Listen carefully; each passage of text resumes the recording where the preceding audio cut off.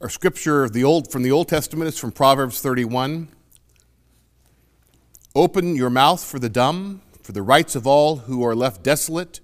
Open your mouth, judge righteously, maintain the rights of the poor and needy. And then from Luke 12, but he who did not know and did what deserved a beating shall receive a light beating. Everyone to whom much is given, of him much will be required. And of him whom men commit much, they will demand all the more. May the Lord bless to our hearts and our minds this reading of his word. So in this series on the parable of the Good Samaritan, this is the fourth part. The first week we looked at the actual story of the Good Samaritan, about the priest and the Levite who passed by the man beaten up by the side of the road, and about how the one who stopped to help was the least likely one that we would never expect. The dreaded Samaritan, the enemy of all the Jews, was the one who was kind. The second week we looked at the question of how can we be good Samaritans to those who are sick. And then the third week we looked at how can we be Samaritans for the force of justice in the world. This week we're looking at how to be a Samaritan to the poor. And then next week, the final week, we will look at how to be good Samaritans to our planet Earth here. I have to admit that you're not going to learn anything new this morning. There's nothing new here. And that's okay, because preaching often is not sharing a new idea, but it is simply reminding you of something you already know, but it's too important to forget. And so today, we look at the heart of Jesus' ministry here. By making the teachings of Jesus a religion instead of a path to be lived, we avoid the way of Jesus altogether, said Richard Rohr. Because, see, Jesus didn't ask to be worshiped. He asked to be followed. He didn't say, come and worship me. He said, come and follow me. And to be a follower of Jesus means to be engaged in the kind of things that Jesus was engaged with. And when you look at his ministry, he spent a lot of time helping sick people and a lot of time helping poor people. That was central to who he was about. And so our job is to continue that way. Jesus, we don't know much about his first 30 years. We have the little stories about his birth. Then we have one story from when he was 12 years old. And then it picks up again when he's 30 years old. The one thing we do know was that he was a carpenter for those first years of his life. And so at the age of 30, he puts down the carpentry tools and he marches into the synagogue and he gives his first statement. This is the beginning of what we call his ministry, which lasted for 3 years. And here's the first words that came out of Jesus' mouth when he began his ministry. The Spirit of the Lord is upon me, because he has anointed me to bring good news to the poor. He has sent me to proclaim release to the captives and recovery of sight to the blind, to let the oppressed go free, and to proclaim the year of the Lord's favor. That's as close to a mission statement as we can get when it comes to Jesus. He's saying at the very beginning of his ministry that he has come to bring good news to the poor. In Proverbs, we read, speak for justice, stand up for the poor and destitute. And from Luke 12, from everyone to whom much has been given, much will be required. The one thing that just about every biblical scholar can agree on is that the central element of Jesus' ministry was to serve the poor. So let's look at that for today. A quick look at the numbers. There are approximately 7.8 billion people in the world. Out of that 7.8 billion, 26% live on less than $3 a day.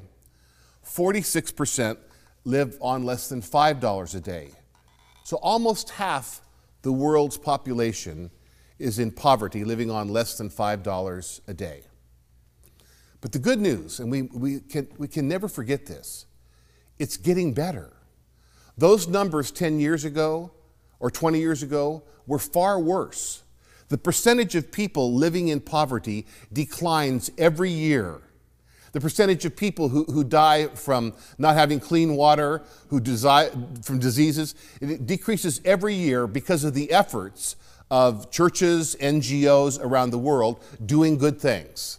So while the problem is still huge, there's a lot of people out there that don't have enough, we need to understand that the efforts that we have been making are making a difference in the world.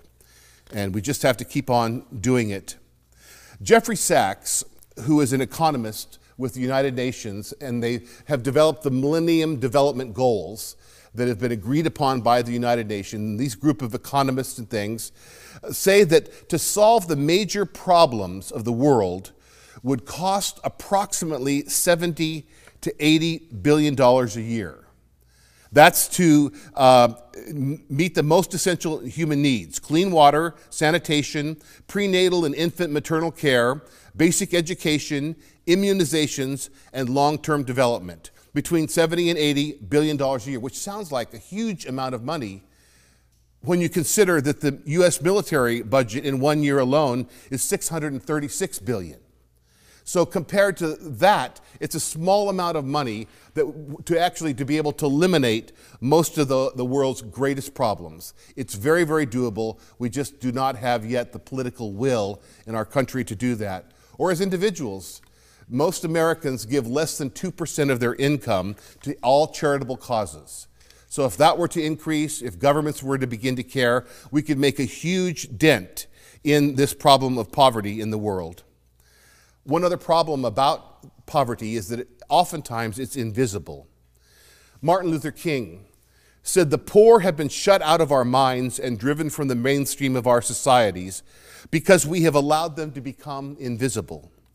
Ultimately, a great nation is a compassionate nation. No nation can be great if it does not have a concern for the least of these. In an ironic way, all these homeless camps that we see around us, all the people sleeping on the streets and tents and stuff like that, in an ironic way, that may be a blessing because it takes the problem of poverty and homelessness out of being hidden and makes it more visible.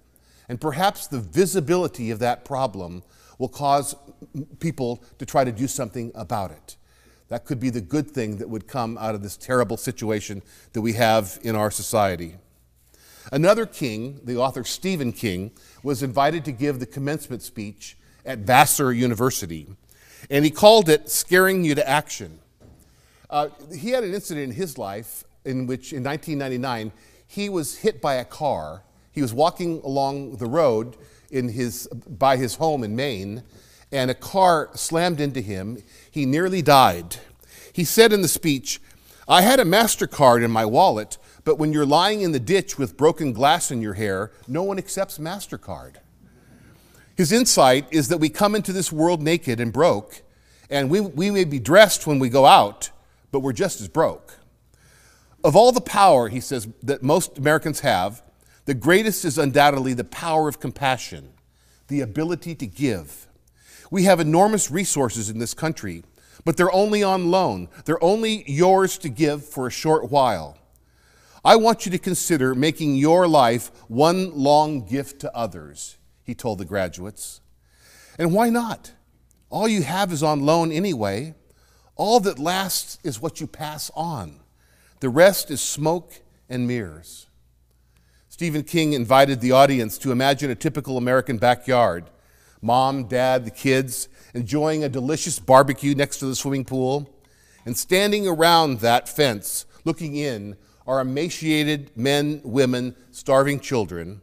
They are silent. They only watch. I don't know if Stephen King is a Christian or not, but I know one thing. When it comes to the message of Jesus about the poor, he gets it. He gets it truly.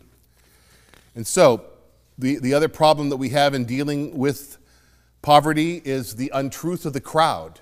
Reinhold Niebuhr wrote a book called Moral Man, Immoral Society, in which he argued that it's easier for an individual to act morally than for a group, that there are things in a group dynamic which make it more difficult for moral action. Or Soren Kierkegaard said, "The crowd is untruth. The truth comes only in personal terms." And so we know that there's a name that probably only people my age or older will remember, and the name is Kitty Genovese. For those of you that are young, I'll tell you her story. She was a young woman who lived in Queens, New York, and in 1964, she was stabbed to death in broad daylight on the sidewalk in front of her apartment.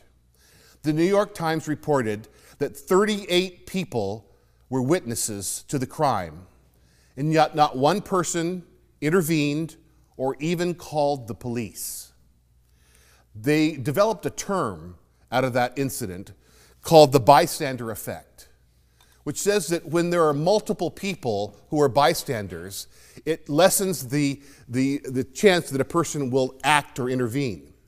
When there's only one person observing something like that, then it's pretty obvious that you got to do something. But if there's a whole bunch of people, then people tend to hold back and wait for someone more qualified to get involved. That's why many crime stories have the sentence, "There were many bystanders, but no witnesses," because no one was willing to come forward and to get involved in that situation. They held back in that way. So as Dostoevsky said, everyone is responsible for everyone else, but I am most responsible. Jesus told an amazing story about a rich man and a poor man called Lazarus. The rich man lived in a gated community. He had a gate in front of his house and to keep out the riffraff. Lazarus, the poor man, sat in front of the gate, sat there, and it says that he lived off the scraps from the rich man's table. So he's there outside the gate, living there off the garbage that is taken out. And in Jesus' story, they both die on the same day. And the rich man goes to hell, and Lazarus goes to heaven. And the rich man looks up and sees Lazarus, and he sees Abraham. He's a religious man. He knows his prophets. He knows who they are. So he was a religious guy, but unfortunately, he never had eyes to see the poor man outside the gate. He never really saw Lazarus. And he finds that the chasm he built between him and Lazarus wasn't just a gap between him and his neighbor, it was a gap between himself and God. When people go and volunteer in Mother Teresa's hospice in Calcutta, and when they're getting ready to leave and go back to their home, she would always say to them, "Now, when you return, find your own Calcutta. Find your own Calcutta."